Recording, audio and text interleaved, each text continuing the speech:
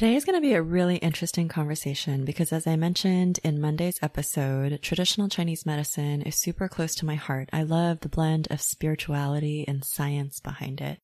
Today, I interview Erin Wilkins. She's an Asian American herbalist and Japanese-style acupuncturist. Her work is rooted in traditional Chinese medicine and Japanese energetic medicine. You'll hear during the interview how she learned how to tap into her own ancestral healing traditions in order to really empower others to restore their health and prevent illness. She's a seasoned educator, and her classes include seasonal wellness, self-care workshops, Asian American herbalism, and folk traditions. She's also the owner of Herb Folk, an Asian American herb shop and clinic in Petaluma, California. You can find her on Instagram at Herb Folk Medicine. What I think is really interesting about this interview as well is that we talk about code switching. We talk about how she mentioned to me when I first got to know her before this interview and starting to prep for it, that she said that she wasn't calligraphy Asian, she was hood Asian. And that there's so much of this that I didn't have the vocabulary for, but I definitely participated in. So a very good friend of mine is Mexican American, and the last time that she came out to visit me, we had this conversation about how the ways that she and I are together are different than the ways that I am with some of my other friends here in North County, San Diego. And it's not for their lack of understanding or that they wouldn't accept me, but there's definitely a certain amount of urbanism that comes through, and then just understanding that there are these nuanced bits that make up your character when you're part of a marginalized conversation and community, and that you have to figure out how to navigate that, how to do that primal thing of learning how to fit in into a community so that you won't be ostracized, so that you'll have your, basic needs met, your survival needs met. Erin is also a mom, and you'll hear about that as well. So I hope that you get a lot out of this interview as much as I did from connecting with her.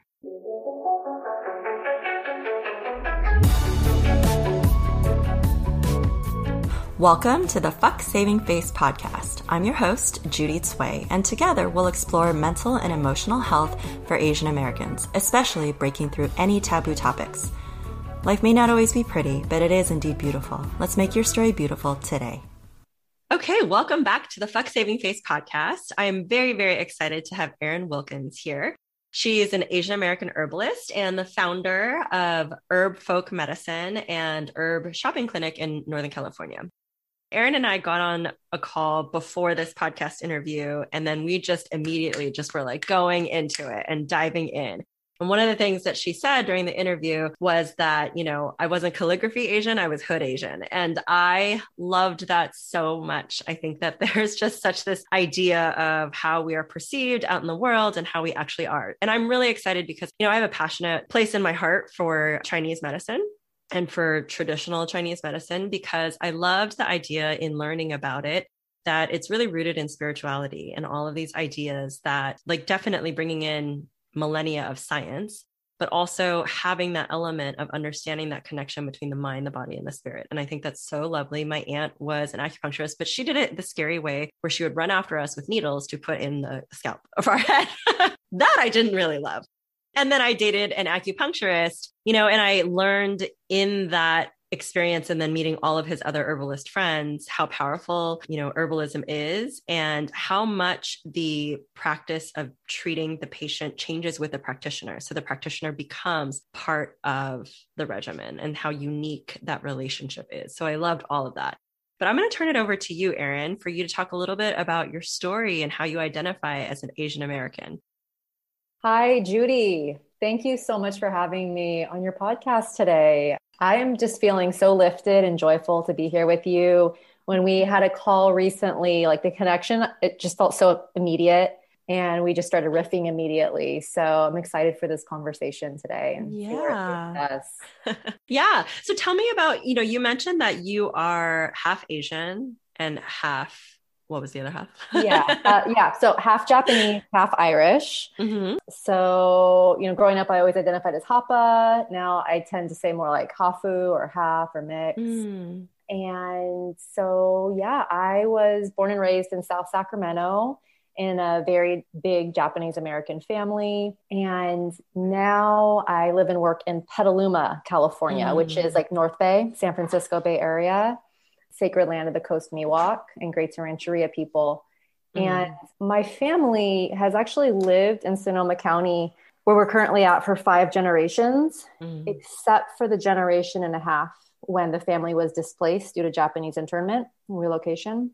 And so in returning to this place specifically and having the privilege to build a business and to raise a family here, and specifically to have a shop that not only highlights but centers the Asian American experience, is something that I'm really proud of, something that is a source of pride for our whole family.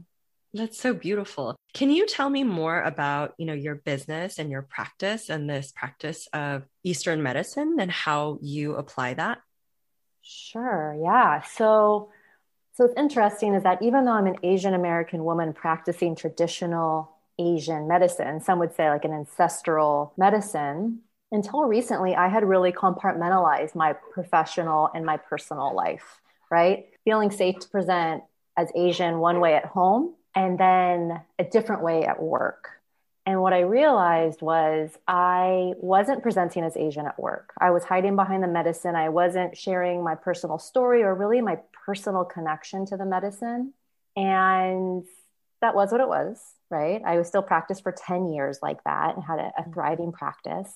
But once I really had this integration, this kind of realization, and then this emergence of really becoming more true to myself, both professionally and personally, it really shifted the way I work. It shifted the clients and the patients coming to me, and just how I felt in my day-to-day. It just felt more free. I mean, one of the things that you and I spoke about before that was towards the end of our original conversation, and I feel like this happens a lot for the things that are really important to us, we kind of hide to the very back until at the very end. In fact, my book coach, I think she said that is like, there's a term she said about being in therapy, and that's like the, something out the door question. I'm going to have to like figure out what she said, but it's like you ask that big question right at the end of your therapy session. And then the therapist is like, well, we could have spent the whole time talking about this. So, what you were just referencing right now is that code switching that happens and how it happens so, intuitively, I feel like for so many of us, because we're programmed to survive, to be part of a community, to, get our needs met, however that's going to look. And this is not unique to Asian Americans. Obviously, there's so many different populations that like have incredible experiences where they've had to navigate between these worlds. So I'd love for you to speak about like what awarenesses you came to when you realized that you were compartmentalizing this identity and what you did about it.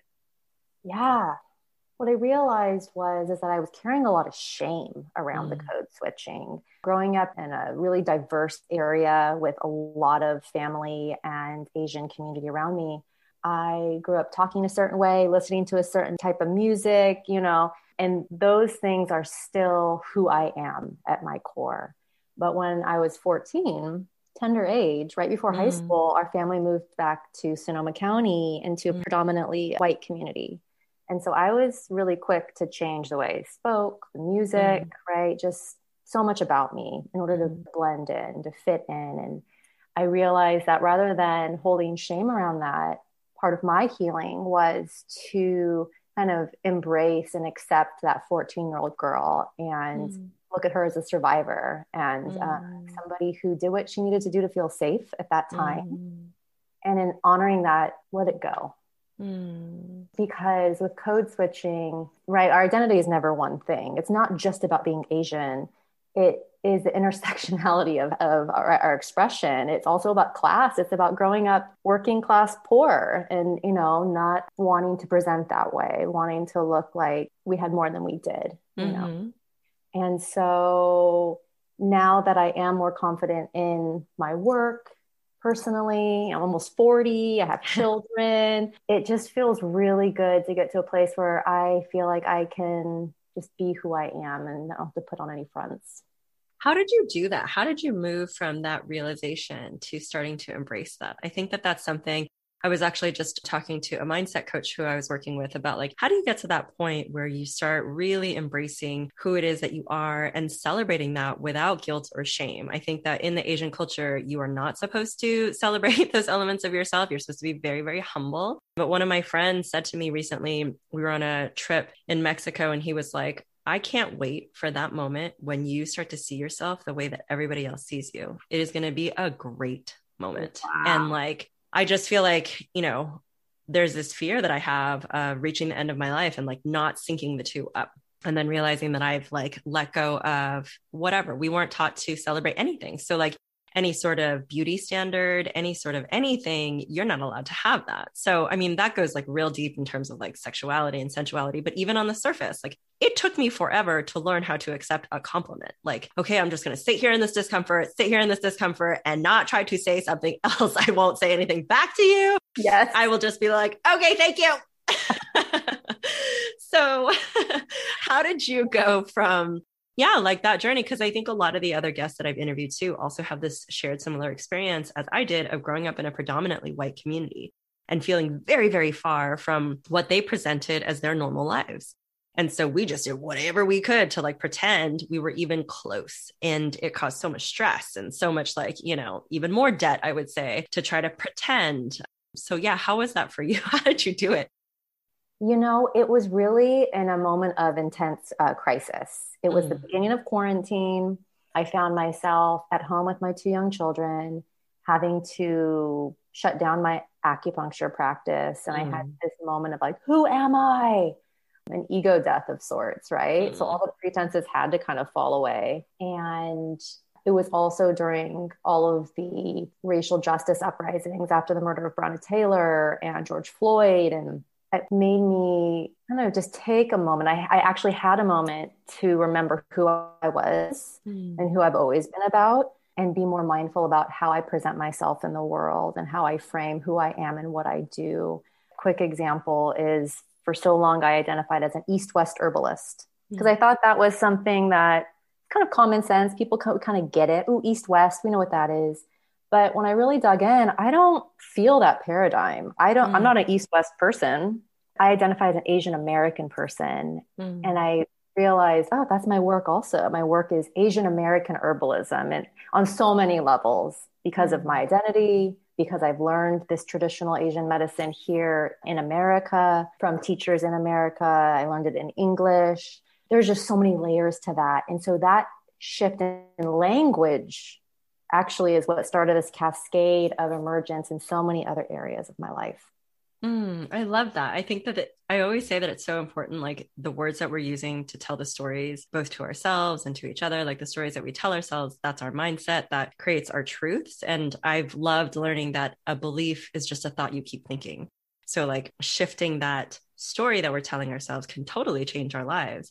And then what language we're using to tell other stories. And even, as I'm doing this podcast, I'm still having conversations with people where I'm catching myself, saying like the joke to try to make it easy and not uncomfortable. And that code switching that you were talking about, I realized that with certain friends, one of my friends in particular, who's like Mexican American, when she comes to visit with me, I'm a totally different person with her than I am with anybody else in my life. And I feel so much more at home. And again, it's not like you said, you use the word hood. I don't want to say this in a derogatory way, like about being ghetto, quote unquote, or whatnot, but there is some sort of like realness and the understanding that if you are perceived as other or a marginalized population, you have likely had to go through some shit, like have had to deal with some racist shit, like, just like also swallow a lot, not like, decide when and where you're going to speak up and rise up. And so I think all of that creates, feelings of resentment, frustration, anger, almost like a righteousness too, of being able to be a certain way that other people can't be. So like people can't code switch into this because you don't belong here. You haven't gone through that. And it's just been such an interesting, like you said, like even just the distinction between East, West and Asian and American, like how do you really identify what's really true for you? And once you made that switch, what results did you see with your practice? I know that one of the things you talked about when we got on the phone too was like about health equity. And like because of the region that you live in, predominantly a lot of the clients that you would see are white. So how did that shift and transform some of that, if it did? Well, and to speak on what you were just sharing, I thought that was so powerful of how with code switching, under the kind of foundation of that, some of the underlying dynamic is of oppression, right? And so it's interesting when we're then speaking freely with people who we resonate with and we can just tell have had similar experience. It's not just feeling free, it's almost like a joy to be able to express oneself in totally. Right? in our fullness. Yeah. And so when I started kind of making more like jokes that were true to me, like making hip hop references, things that I like kept really close to my heart and didn't share in public, like on social media and things like that. What I noticed was I started getting a lot of messages from other Asian folks, not just in the herb world, just other Asians in different walks of life, like, hey, I'm really feeling you. Like, I also like hip hop and like, and like things that, and then I look at their feed and it would be like very like austere and you would never assume it. It was like, oh, what I'm doing, other people are also in the process of doing. And that I think is also made me feel more brave about continuing to just keep it real. Yeah. And I love that because anybody who takes the time to reach out to you, I had someone tell me one time, like for every person who actually reaches out to you and gives you that feedback or that thought, there's so many other people who feel the same way. And they're just not saying anything, not taking that time. And that was really helpful because it was like, oh, this is a sample size of like 1 or, 5, 10, but they're representing a huge voice that needs to be heard and needs to be spoken about. And I think that what you're also speaking to is redefining what it means to be Asian in America today. Over the last year or two, the terms of like co-opting someone else's, culture or capitalizing on it, benefiting from that, commercializing it, like all of that stuff, I think is just coming more to the forefront. And so instead of being left behind in that, how can we really start to stand up and own it and embrace it in ways that are resonant with us, that benefit the like origin culture, that also, let all of that get celebrated in a way that's really honoring. And so in the very beginning, when you mentioned the land that you're on, I loved hearing that. I love like, honoring like where we are and the places and the people who came before us to help create that can get lost so easily as we go about in our day-to-day lives. One of the questions that I'd love to ask you about is for anybody who's like new to acupuncture, doesn't know anything about it, or doesn't know anything about like herbalism, what are some of the core tenets or like beliefs and philosophies that you work with that you would love to share? Something that I love to talk about, something that I feel like should be more common knowledge about, let's say herbal medicine, is that herbalism, as well as acupuncture, it's a complex, sophisticated network of healing systems and medicine, right? Its use and its history and our instinctual understanding of it predates written history. I talk a lot about that in my classes. I feel it's really important to share context and history when teaching about traditional medicine. Herbalism and acupuncture, it predates the scientific method. At a most basic level, we know that it works not because of any one randomized controlled experiment, but because this medicine is written in our bones, in our blood. That's so, so beautiful. I think I remember when I was getting treatment, just learning that, this type of medicine treats you as a universe in and of yourself.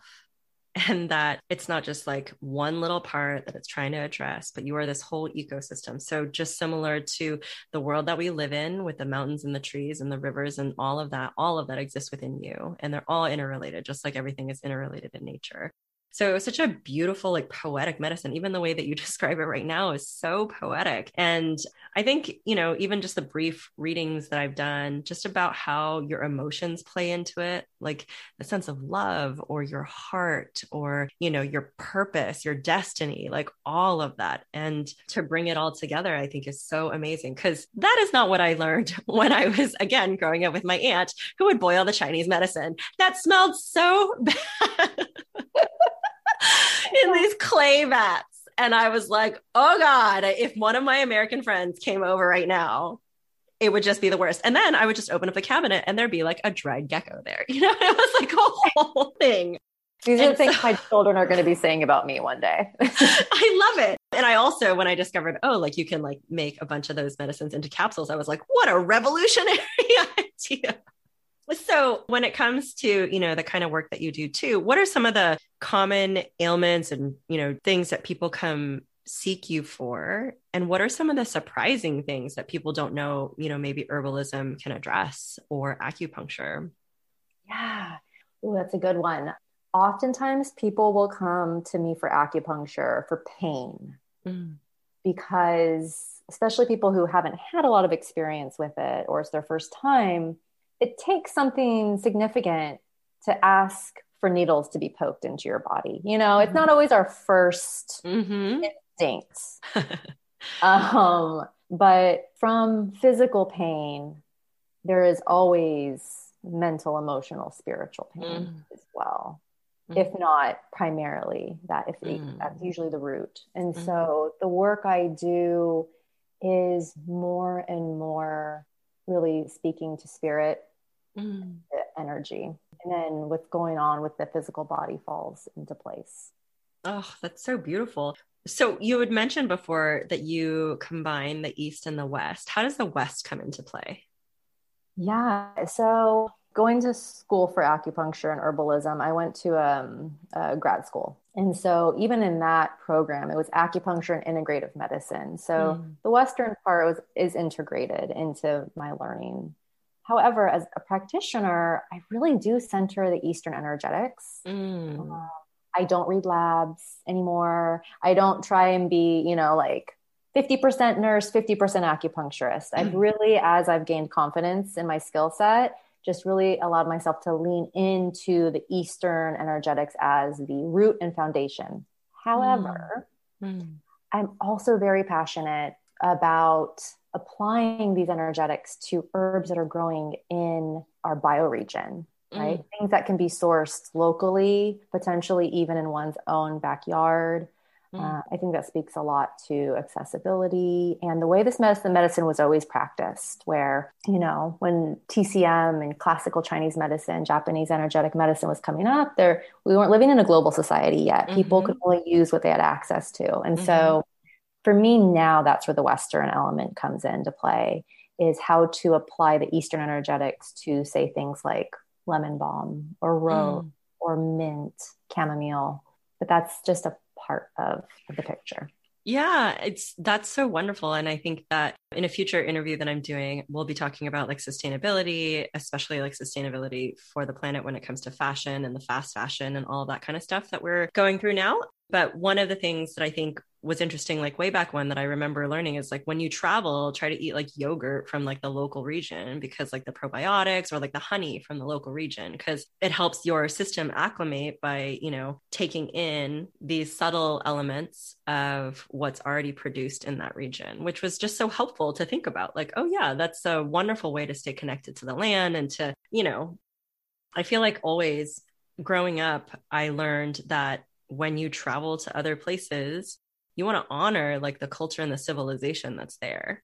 And what I noticed too, and one of my friends owns a resort in the Philippines, and she had observed through her like decade and a half of living there and running this business that it's usually the Western, like American men who come in with this egotistical idea of like demanding, like, I need my needs met, I need this, you know, I need that. And it makes it very difficult on everybody else who's learning how to survive in a different way and have a lifestyle in a different way. Like, yes, they're there as hospitality, but at the same time, there's so much more of that collective kind of understanding. And so I love anything like the work that you're doing and anything that just really reminds us of how we can practice a little bit more humility and, you know, of, oh, we are benefiting from this. And I think this was also when I lived in Hawaii too, just seeing how much tourism came through and how little regard there was to the land and how much, you know, there's so many sacred places and just so many ways that we could be more mindful, even like using like reef safe sunblock, for example. Like, let's not kill the water that we're coming to enjoy. So I don't think that these are some things that we're necessarily taught if you're growing up with immigrant parents, like you mentioned with your family who had to be displaced. You know, there's trauma there. There's trauma with a big T and a trauma with a little t, and then that scarcity mindset and the survivalist mindset. So all of that makes it really hard. How did you get to the point where, you know, like you're doing this work? What was the thing that drew you most to this work that you're doing now and being of service in this way? Well, first I have to say one thing about what you were just sharing.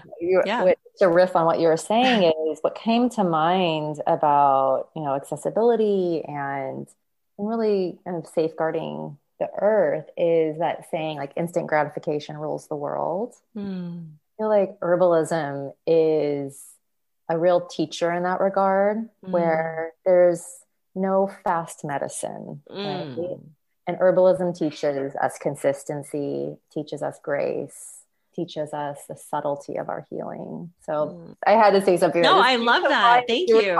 Yeah, I think that was in the quiet back of my head. Is like, this medicine is not fast medicine. This is like slow fashion is like a really great way to honor what we want to buy and purchase and invest in, and the people who are creating it, the land that's producing the materials for it. And just like that, like herbalism is a wonderful way to remind us of like, let's slow it down. Let's remember how powerful healing can be and how lasting healing can be when we take like the slower steps to make sure that it's coming from a fundamental place of change instead of the superficial, I just don't want to hurt anymore, just like make it stop hurting. But instead addressing like, wait, but what caused the hurt in the first place? So going back to your question of how you got into it, what spoke to you about it? Yeah, funny. And this really speaks to, I think, a lot of first gen and Asian American experiences. I, in undergrad, was pre-law. With that underlying idea of, I had 3 options: law, engineering, or medicine. And so I was working as a paralegal, preparing for law school. And I had all of these health issues coming up, right? Physical and emotional, which were really big red flags at 22 years old of like, this is not your path. You are not well. You're going to break until you figure it out. And so I just started trying different things: yoga, Pilates, meditation, breath work. It wasn't until I was gifted an acupuncture session. Acupuncture can be pricey. I was gifted an acupuncture session and it changed my life. Until I could have never guessed what it would feel like, right? And maybe you had similar experiences when you have a good healing session of just that embodiment of, wow, that really profound shift. And even at that point, I think because in the mainstream culture, acupuncture is exoticized in a way that makes me very uncomfortable. Even at that point, I was still skeptical of going into acupuncture. I was like, I'm not that kind of Asian, you know? Again, that like, I'm not calligraphy Asian, I'm hood Asian. Like, what? But I found myself in acupuncture school within 3 months. And yeah, I love it. I love the needles and I love the herbs. I love what you're speaking about, because that sense of harmony that comes out of a healing session is unlike anything else. It feels almost like you're like floating around, like in that sense of wholeness.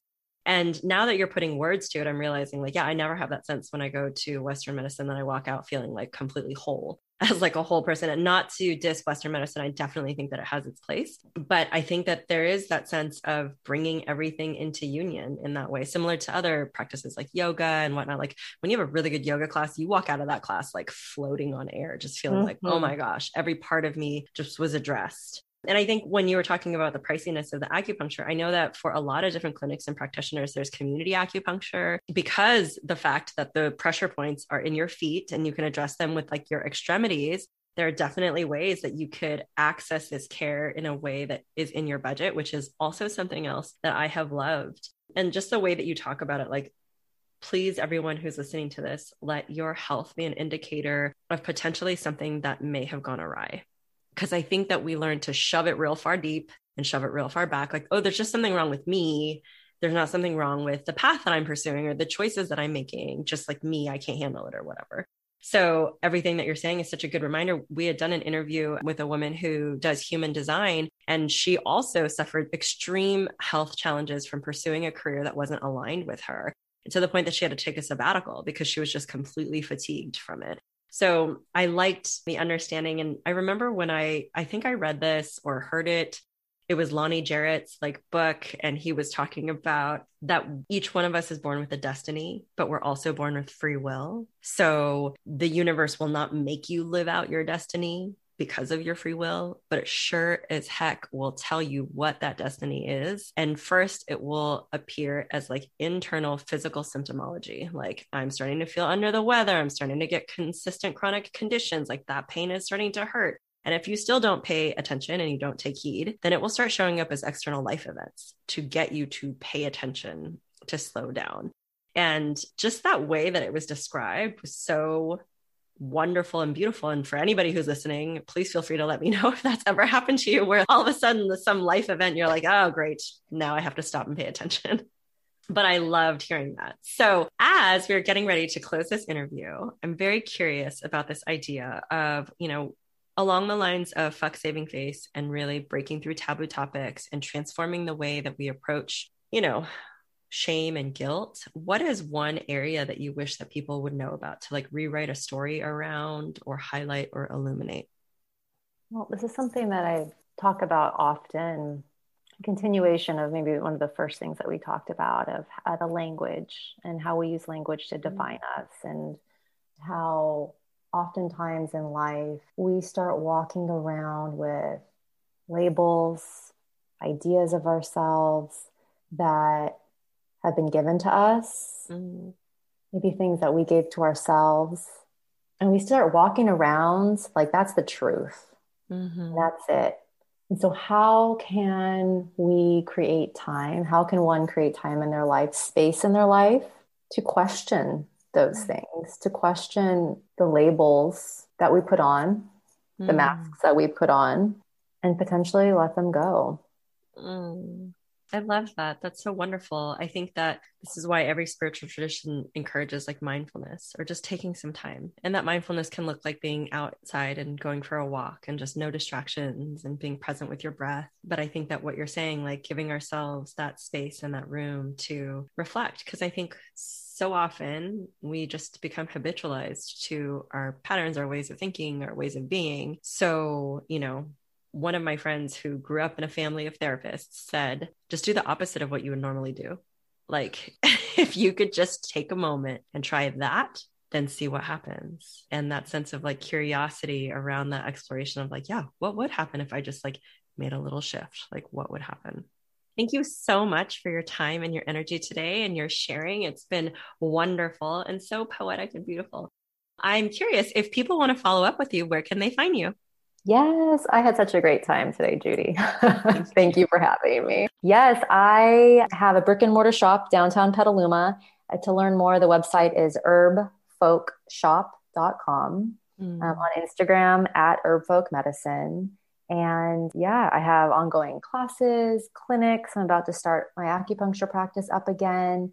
So come through. Yay. Thank you. And all that region is so beautiful too. So it's a wonderful, take a day trip, go on a staycation.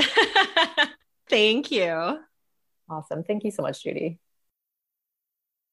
Please support my mom's podcast. It has a bad word in it, but I think you'll know where to find it. As always, thank you so much for listening. I really appreciate the time that you take to be present here with me, to listen to these experts share their insights and wisdom, and then to share it with a friend. I've had a lot of feedback that people are obsessed with the content that I've been producing because it feels a little bit like you're reading my journal or you're sitting having a conversation with me. And that is genuinely how I do want it to feel, that, with transparency and authenticity, that we're pulling back the veil, that we don't have to live in guilt and shame. And instead we can normalize a lot of things that have been very taboo, and instead learn how to truly connect, truly bridge these worlds to, if you are one of those people who's code switching, better understand what it is that you're doing. Is that how you want to be? Do we want to change the need that we find that people have to do this? I hope these episodes bring a bit of light and illuminate different aspects of people's stories for you, that they help offer a bit of healing or understanding to affirm that you're not alone in this world. And any type of support that you want to share is so, so helpful and absolutely meaningful to me. If you want to rate and review the podcast, if you want to share it with a friend, if you want to make a donation, however that looks for you, I am grateful that you are here. Thank you for being part of this community.